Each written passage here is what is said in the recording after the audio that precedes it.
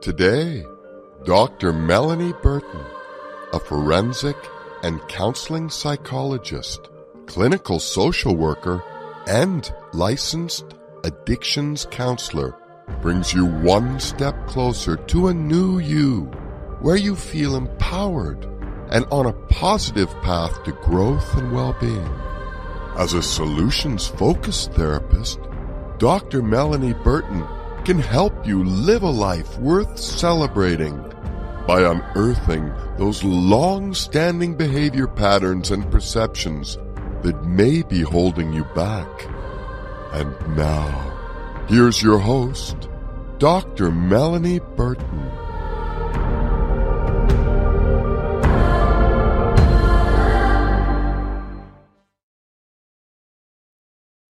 Hello, everybody. I was trying to get on my Spotify Live, but for some reason it's not working. I hope everybody's doing great. Haven't seen you in a couple of weeks. But I had been wanting to talk about the death of Tyre Nichols. And I also wanted to talk a little bit about how you can keep yourself safe and create a safe space for those of us who are suffering from post-traumatic stress disorder. So I just want to start by including information about everything that happened with the Tyre Nichols death. So police officers unleashed a barrage of commands that were confusing, conflicting, and sometimes even impossible to obey. A Times analysis of footage from Tyre Nichols' fatal traffic stop found when Mr. Nichols could not comply, and even when he managed to, the officers responded with escalating force. The review of the available footage found that officers shouted at least 71 commands during the approximately 13-minute period before they reported over the radio that Mr. Nichols was officially in custody. 13 minutes, 71 commands. The orders were issued at two locations, one near Mr. Nichols' vehicle and the other in an area he had fled to and where he would be severe. The orders were often simultaneous and contradictory. Officers commanded Mr. Nichols to show his hands even as they were holding his hands. They told him to get underground even when he was underground, and they ordered him to reposition himself even when they had control of his body. Experts say the actions of the Memphis police officers were an egregious example of a long-standing problem in policing in which officers physically punish civilians for perceived disrespect or disobedience, sometimes called contempt, quote, contempt of cop. The practice was notoriously prevalent decades ago, so this isn't something new in policing. It's always been an issue where if a police officer considers you to be disrespectful or disobedient, you're going to see another side of that police officer come out. And I'm saying that based on my own personal experience. You're going to see another side. So, as I was taught growing up, my parents always said you have to be very respectful to the police. Yes, officer. No, officer. Thank you, officer. You have to treat them with the level of so that they feel that sense of authority, because they're in charge. They have that sense of authority and control over you, as well as how that situation will end. So it was far more rampant in the 80s, when the author states that they started doing police work. Then it was in the 19s or 2000s with Jeffrey Albert, a professor of criminology and criminal justice at the University of South Carolina. Even before body cams, cops were getting more professional and wouldn't make it personal like it seemed to be in this case. This is just, it's so far out of the norm. I don't think it's out of the norm. I think these situations with African American males, especially in police, have always been a major, major problem. To mitigate the potential for escalation and confusion during police encounters, today's police training typically calls for a single officer at the scene to issue clear and specific commands. It also requires police officers to respond professionally and proportionately to any perceived act of defiance. But the Times Review shows that the officers did the exact opposite over and over and over again.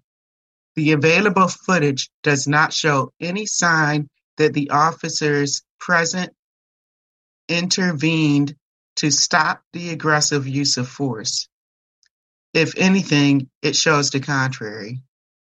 At one point, footage captured an officer saying, quote, "I hope they stomp his ass," after Mr. Nichols' attempt to flee the scene. When asked for comment on the officer's conduct at the traffic stop, a spokesperson from the Memphis Police Department said, quote, "All information that is available at this point has been released. However, know that this investigation remains ongoing." The Memphis Police Association also said it could not comment because of the ongoing investigation. The Times analysis is based on footage from police body cams and street cameras released by the city of Memphis and synchronized by the Times. There are 4 key moments in which officers punish Mr. Nichols for not complying with their flawed commands. And the videos contain scenes of graphic violence. The footage begins with a police officer driving up to the intersection where Mr. Nichols' car has been boxed in by 2 unmarked police vehicles. The officer jumps out with his forearm drawn and joins a pair of officers who are rushing toward the front seat. The officer pulls Mr. Nichols out of the car, and all 3 officers immediately start screaming, "On the ground!" These are the first orders in the bombardment of confusing commands that confound Mr. Nichols and prompt a cascade of retribution. So remember, there were 71 commands. Mr. Nichols points out that he is sitting on the ground, as the officers instructed him to do. But multiple officers shout the same command over and over with intensifying confusion and physical threats. "Get on the ground," one orders. "I'm going to tase your ass." It eventually becomes evident that the officers would like Mr. Nichols not only on the ground, but also lying down on the ground. When Mr. Nichols repositions himself, it appears to further antagonize the officers. He tries to convey that he poses no threat. "You guys are really doing a lot right now," he says. "I'm just trying to go home." With officers pinning down his arms, pressing a taser against his leg, and barking intensifying verbal threats, Mr. Nichols explodes. "I'm on the ground." Finally, one of the officers yells more specific instructions, "On your stomach." 3 seconds later, one of the officers shoots pepper spray into Mr. Nichols' face. After fleeing on foot, Mr. Nichols is seen lying on the ground a few yards away from his car, flanked by officers demanding that he give them his hands. But one of them is gripping his left arm and the other is holding his right arm. It's not clear how the officers expect Mr. Nichols to move. Then a third officer runs up with a can of pepper spray. You're about to get sprayed good, he says. The others start punching Mr. Nichols' face. Mr. Nichols responds by pulling his hands back to protect himself. The punching intensifies and the pepper spray is fired. Wiping the pepper spray from his eyes, Mr. Nichols tries assuring them that he is going to comply. Okay, he says, all right. But just as one of the officers get a hold of him, a new officer arrives and also demands that Mr. Nichols give him his hands. Again, Mr. Nichols is unable to follow the conflicting directions. He flails about, which only multiplies the officer commands and the physical punishment they inflict on him. He is doused with pepper spray for the third time. Two officers stand above Mr. Nichols, who is lying on the side and rubbing his eyes after being pepper sprayed 3 times. An officer kicks Mr. Nichols in the face. Mr. Nichols appears to be barely conscious or coherent, but officers treat him as if he is resisting their orders. Lay flat, goddammit, one officer commands. Mr. Nichols moans and writhes on the ground. By this point, he has been tased, kicked in the head twice, and punched and pepper sprayed repeatedly. Lay flat, another officer shouts.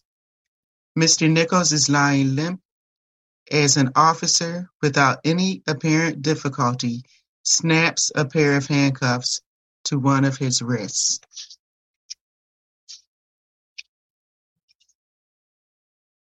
Officers continue to issue commands while simultaneously constraining, controlling, and beating Mr. Nichols in ways that render it physically impossible for him to follow those commands.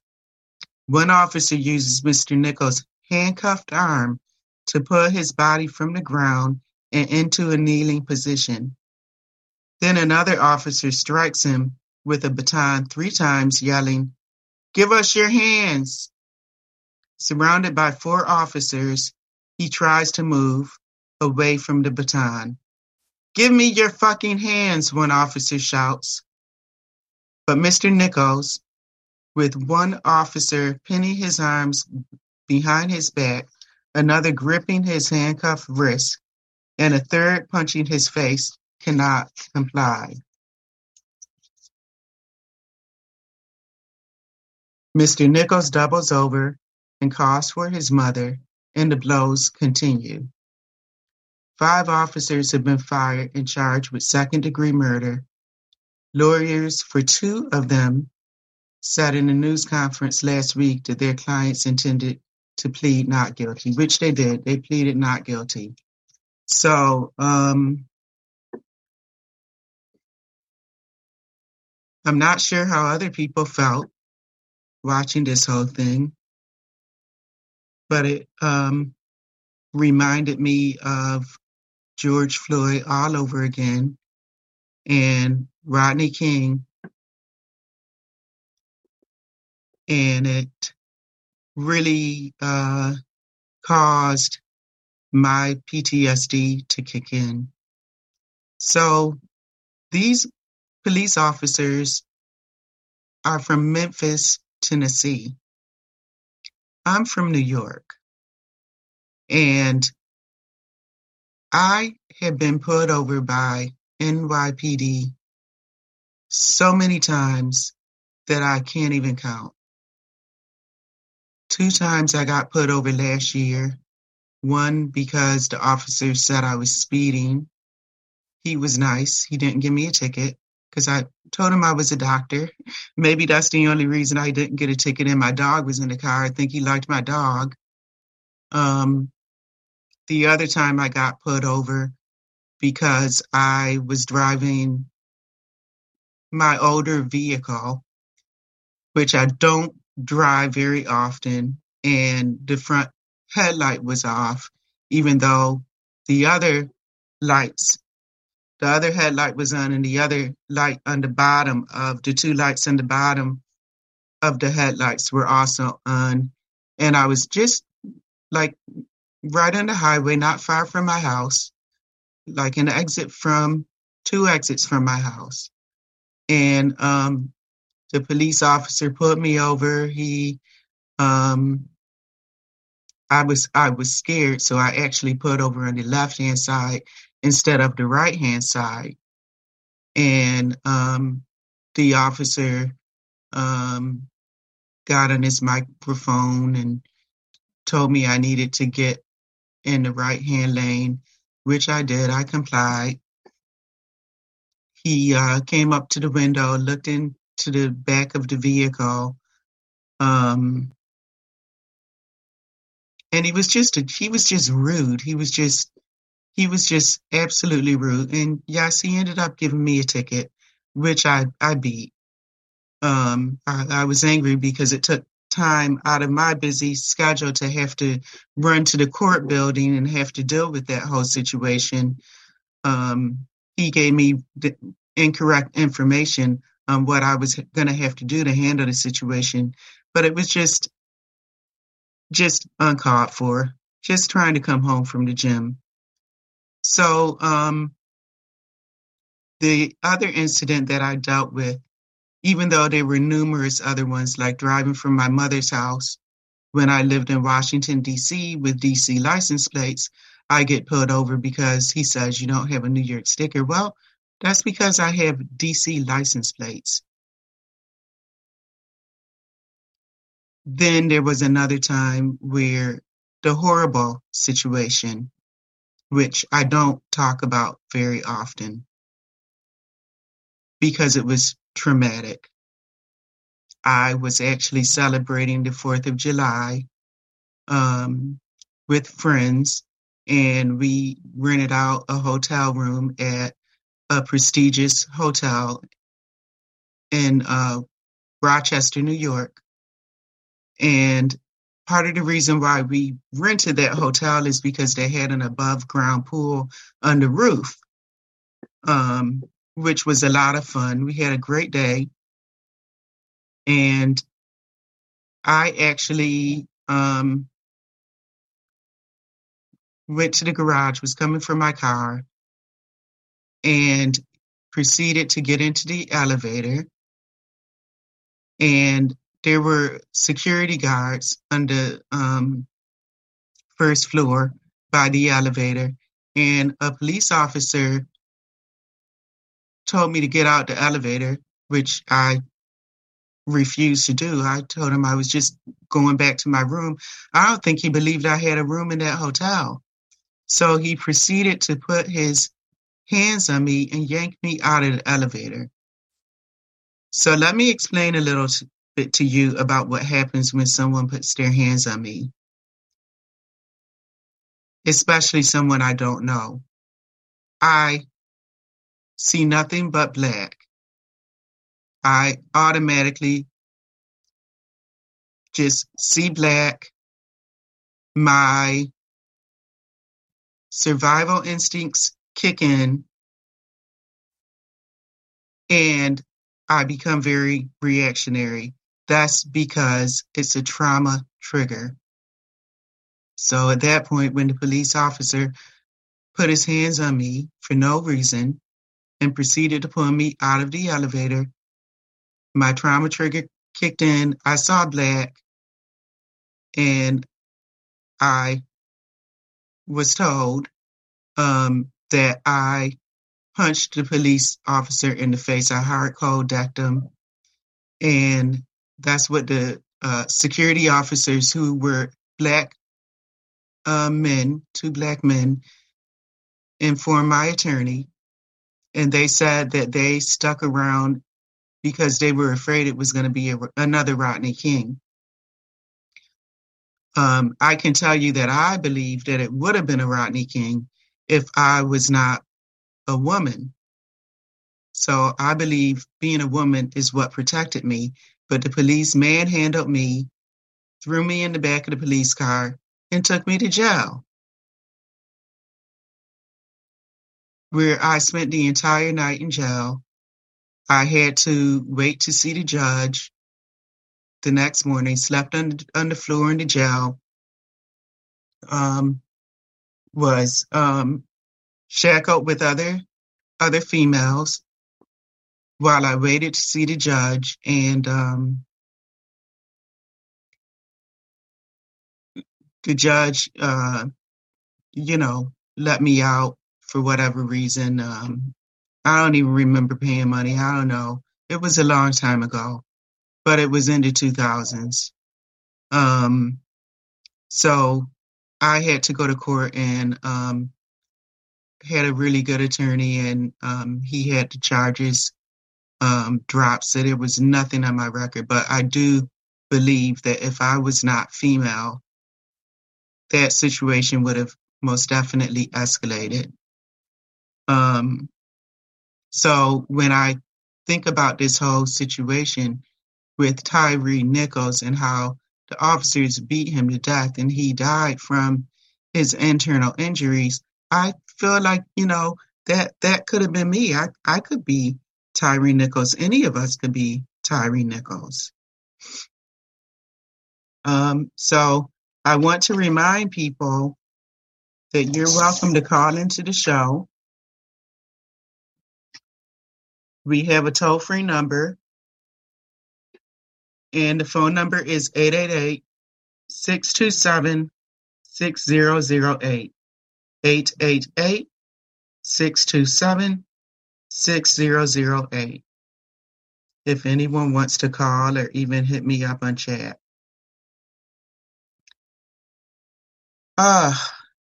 So part of the reason that I wanted to talk about the Tyre Nichols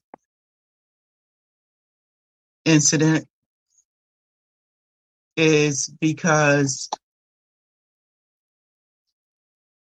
since people have phones and police cams, everything now is being recorded. So we actually are able to see all of these incidents happen live because of technology.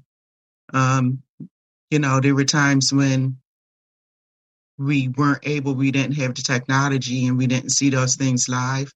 I remember, driving through Harlem with my family one night. We were in a taxi cab and the police were brutally beating this guy on the side of the street.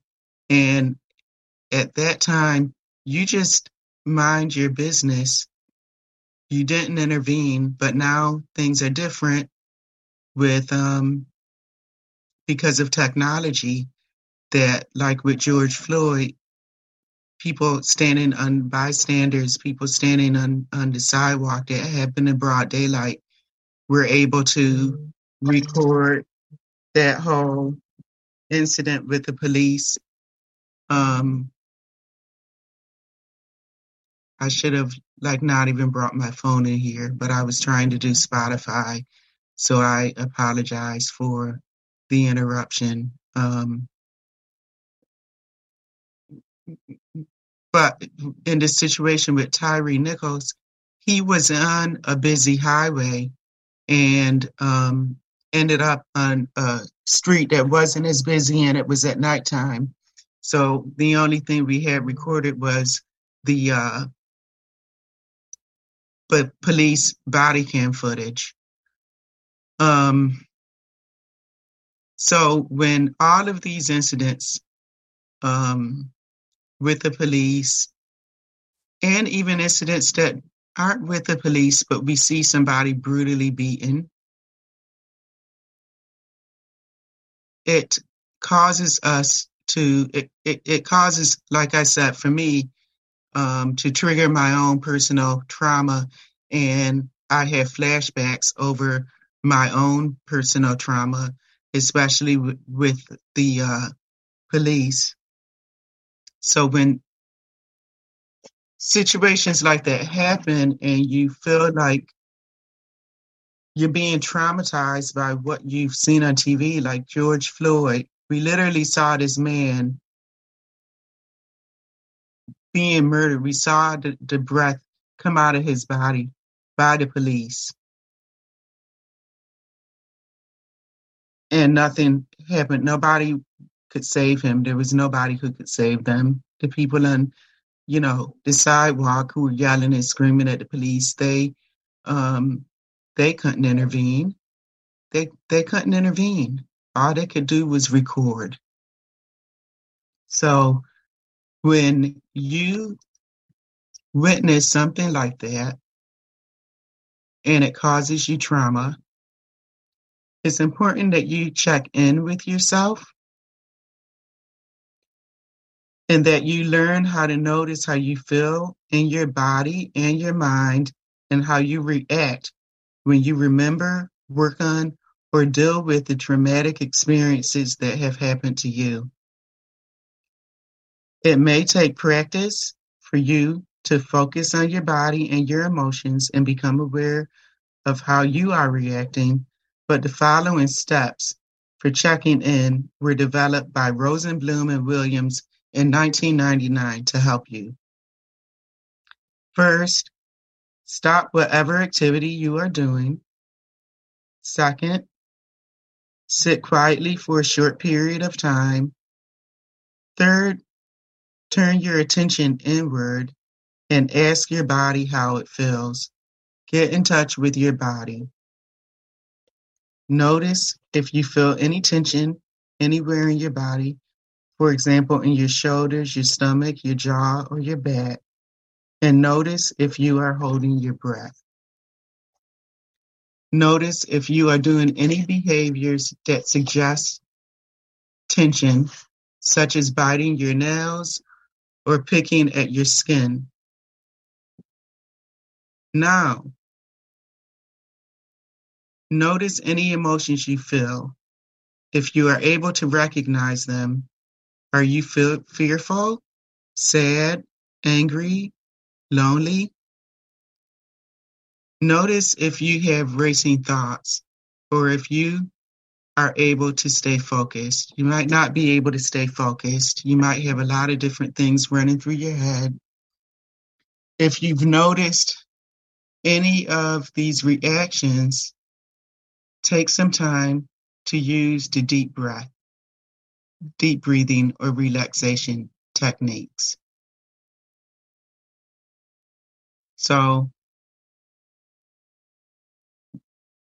really, the deep breathing technique, and I tell my clients to take 1 full deep breath, hold it, let it out, take another deep breath, hold it, let it out, and take another deep breath, really, really deep breath, and let it out. The deep breathing technique really helps reduce symptoms of anxiety. It can help reduce fewer headaches and high blood pressure. It can help you, if you're like me, you suffer from insomnia, it can help you have less insomnia. And it's a way to gain more control, especially for people who have panic attacks. It's a way to reduce stress levels, a way to feel more at peace, and it can also help a person feel more creativity. So additional techniques that I want to discuss with you today have to do with creating a safe place. So one thing that you can do is to create your own safe place. In your safe place, you may just sit and meditate or think, or you may do an activity, or you can imagine doing an activity. Generally, your safe place needs to have limited access. In other words, only you and those you totally trust or wish to protect can gain access to your safe place. Your safe place needs to provide you with a sense of protection and security. It does not necessarily have to be comfortable and cozy. It can be a rocky shore along a beach or a wild landscape. What matters most is that you are safe from the dangers outside of your safe place location. Think back over the course of your life to any and all places in which you've been safe. If you have no safe place to which you can return, think of what might make a safe place. For example, you can find or create a safe place anywhere you choose. Would your safe place be a rocky beach or an open meadow, a castle with a moat and drawstring and drawbridge, or a sunny forest? As you create or remember a safe place, think of its characteristics and then add any and all items you might want to bring. For example, you might bring weapons, furniture, equipment, items that have meaning, need protection, or make you feel safe. It is important that this place is secure for you. Stay in your safe place. Look around you. What do you see? Concentrate on colors and visual elements that let the feeling of safety flow in. Then concentrate on sounds and silences that belong in your safe place, feeling that they bring the feeling of safety, and let it grow stronger in you. Then smell the odors of your safe place and let the good feeling flow in. Whom do you see there? Concentrate on the feelings of safety that the other brings. What do you feel in your body while imagining your safe place? Concentrate on that feeling and then open your eyes and look around you and take in your safe place.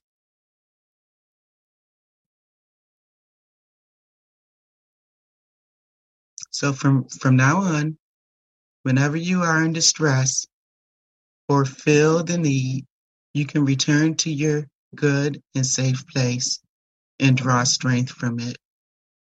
That was adapted from Aylin and Flasher in 1993.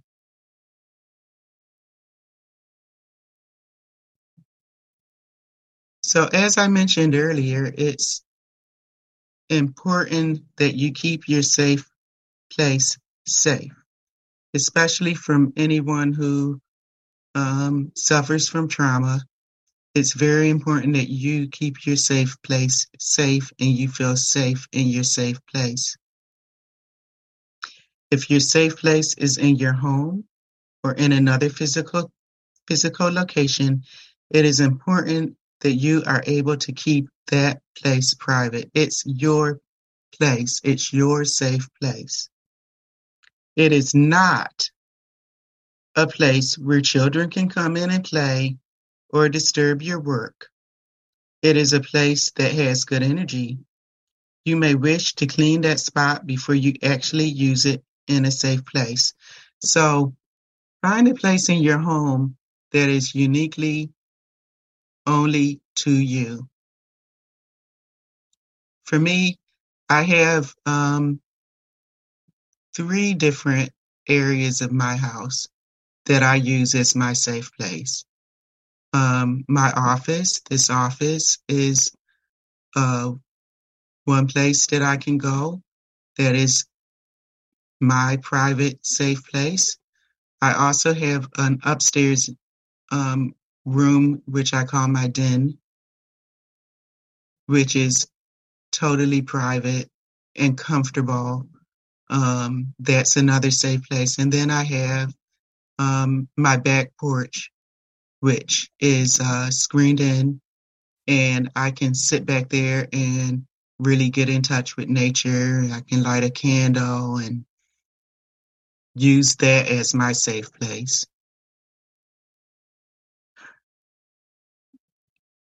You may cleanse your safe place with sage, cedar, sweetgrass, or incense, and make sure that it has nothing stressful or unsafe in it that can jar you back to everyday reality.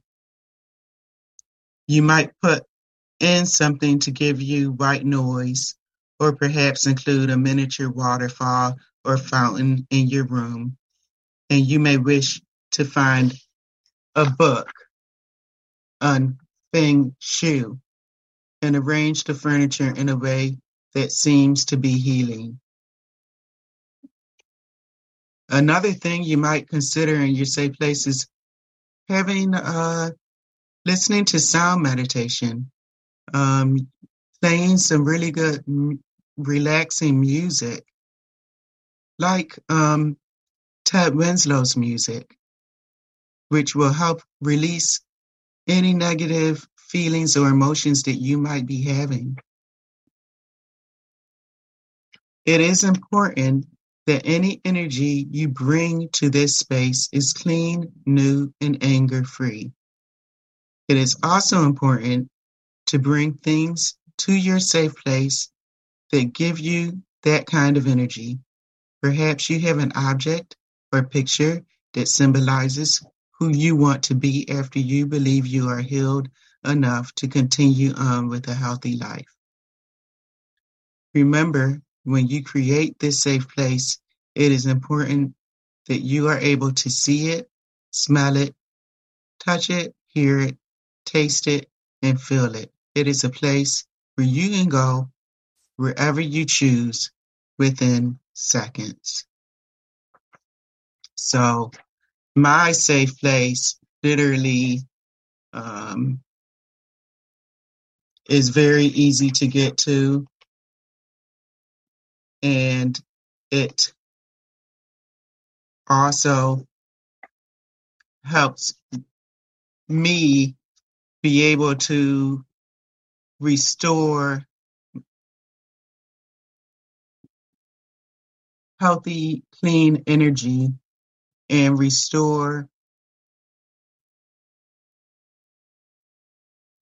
anything that I feel may be a weight on my shoulders. I can get rid of it in my safe place. You can use your safe place as often as you like. A lot of times you might want to take a good 20, 40 minutes a day to just spend time in your safe place. It helps me to do that, especially after work, because my work is so emotional that I need a place where I can just rest and regroup, even if it's just for 20 or 40 minutes. The other thing, which is important to do, and which you can also do in your safe place, is utilize grounding techniques, which I call staying grounded. So the word grounded means staying present in the current time, in contrast to, quote, spacing out or disassociating. You may have some particular ways to remain present when things come up that remind you of trauma or when you are dealing with past experiences. Trauma survivors have made many suggestions as to how to remain grounded. And some of these suggestions are as follows. Using all your senses to be aware of your physical environment and then talking to others about it. Being aware of your physical body and how you look. Being aware of your movements in space as you walk. Exercising while being aware of what you are doing. Making a plan for the day and sharing that plan with another. Challenging yourself to a contest to increase the length of time you can remain in the present. Watching TV and telling yourself or others what you saw. Doing routine activities in a different way, such as cleaning up the house in a different order. So instead of starting in the kitchen, working your way through the living room and dining room, you might instead start upstairs in the bedroom and then the bathroom and any other room upstairs that may need to be cleaned, and then come downstairs and do the downstairs area if you have an upstairs. A lot of people don't have an upstairs, but you can start by cleaning a different room in your house or your apartment. Asking others to help you stay connected to them. Talking to yourself about the present and planting your feet as firmly as you can underground in the here and now. So the planting your feet underground is what we call a physical grounding technique. And it's actually a technique that I introduce to a lot of my clients, especially the ones who have experienced trauma, have negative thoughts, and may have some anxiety at any given time.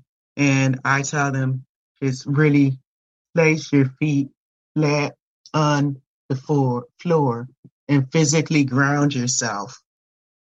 And I can do that just sitting here, my feet flat. I can look at this beautiful picture of my grandmother above me and really notice things on that picture of my grandmother that I may not have ever noticed before. Like the beautiful ribbon she has in her hair, the beautiful blue black background in the back, where there's actually a yellow color right behind her, which is absolutely beautiful. It's almost like the sun shining over her, even though she's not outside. And I can look at her face and wonder what she's thinking. Is she happy because she's not smiling? But what is she thinking? But picture of my grandmother is really, really beautiful. So if I need a moment to really just regroup, then I can ground myself and I can look at that picture, or I can focus on other different pictures and posters in my room and notice different things about them.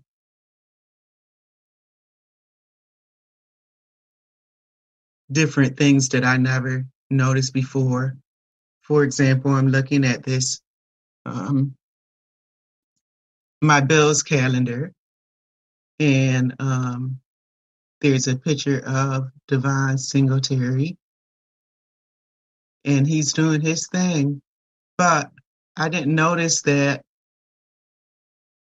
there's someone on the Miami Dolphins team trying to get ready to take him down as he's running with the football, which obviously was not possible. So that's part of the physical grounding technique. To take you more into physical grounding, Like I said, I start by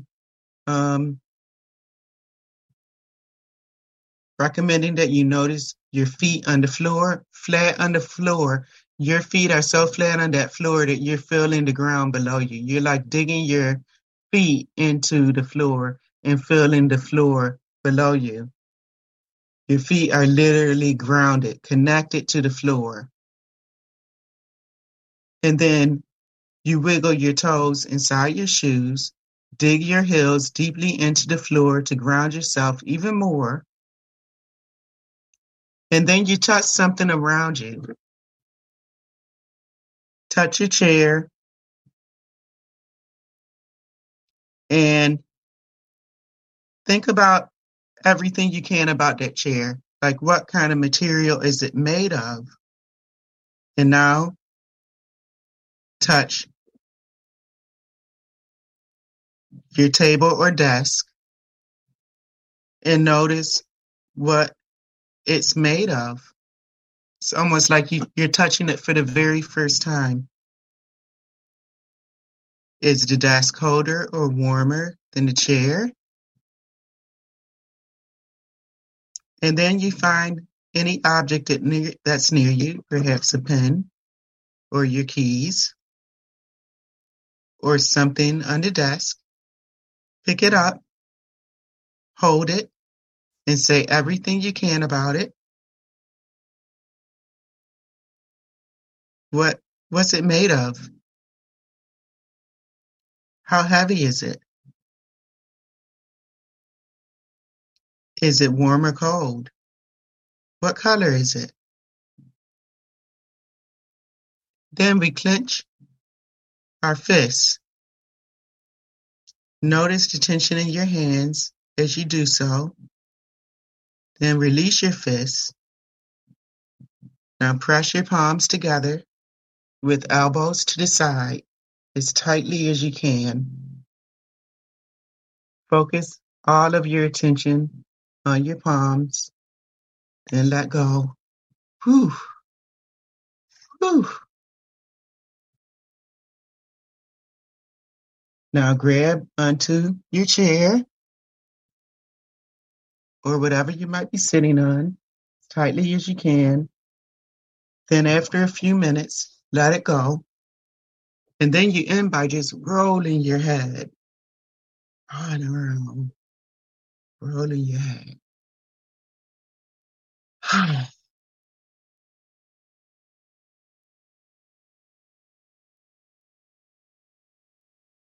And then you rate yourself from a scale of 0 to 10, with 10 being the worst, and notice how well you feel. So right now, I would say that I'm like actually at a 2. If I wanted to rate myself before I did the physical grounding exercise, I would probably say that I was at a 7. Why was I at a 7? I was at a 7 because I've had a really, really long day. I've been in back-to-back therapy meetings, had my own therapy meeting.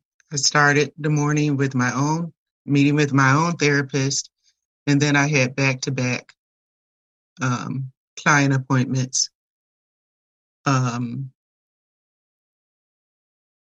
All of which were very beneficial. And then I had to do this radio show. So I literally have had like no break at all, no break at all today. But it was a very good day.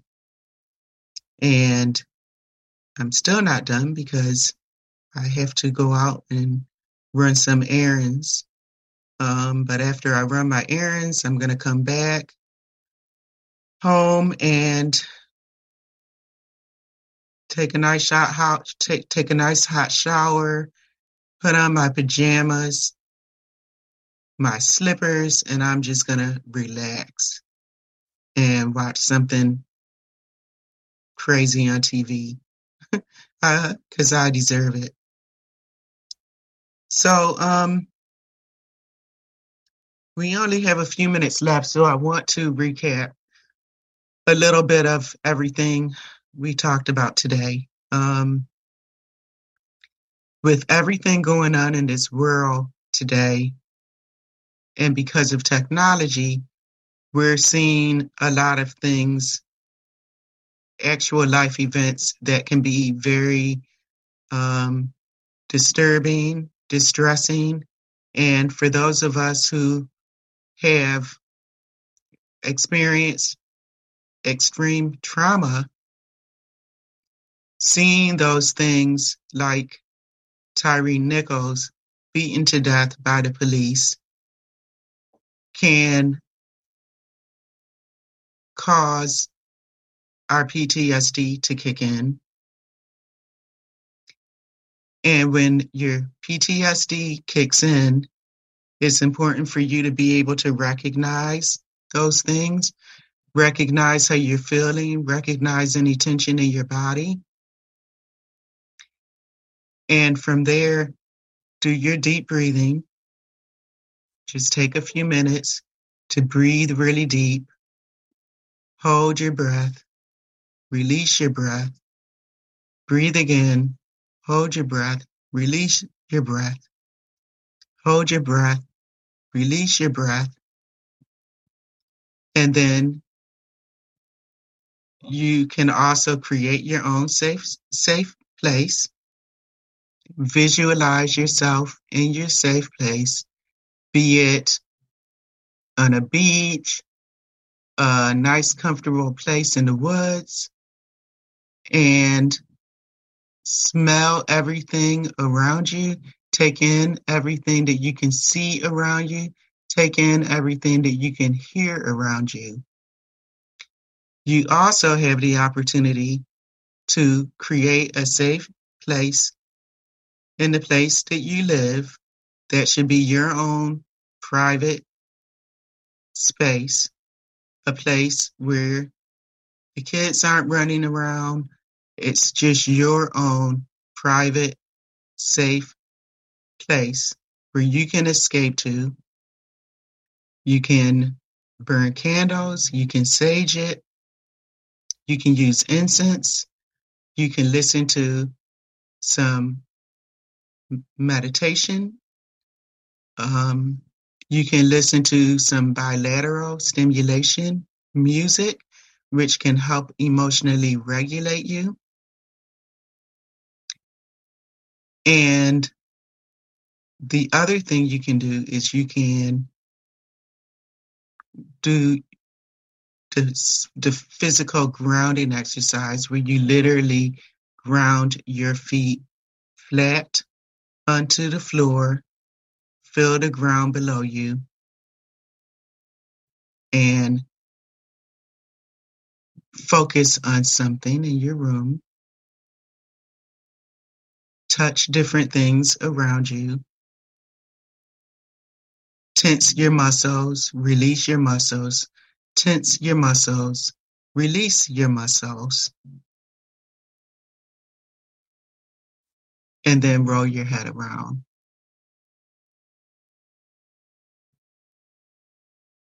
So for next week, not next week. We're here every other week.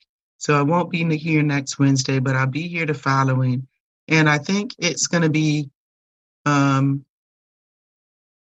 it will be good to talk about attachment deficiencies, because all of us have some sort of attachment style.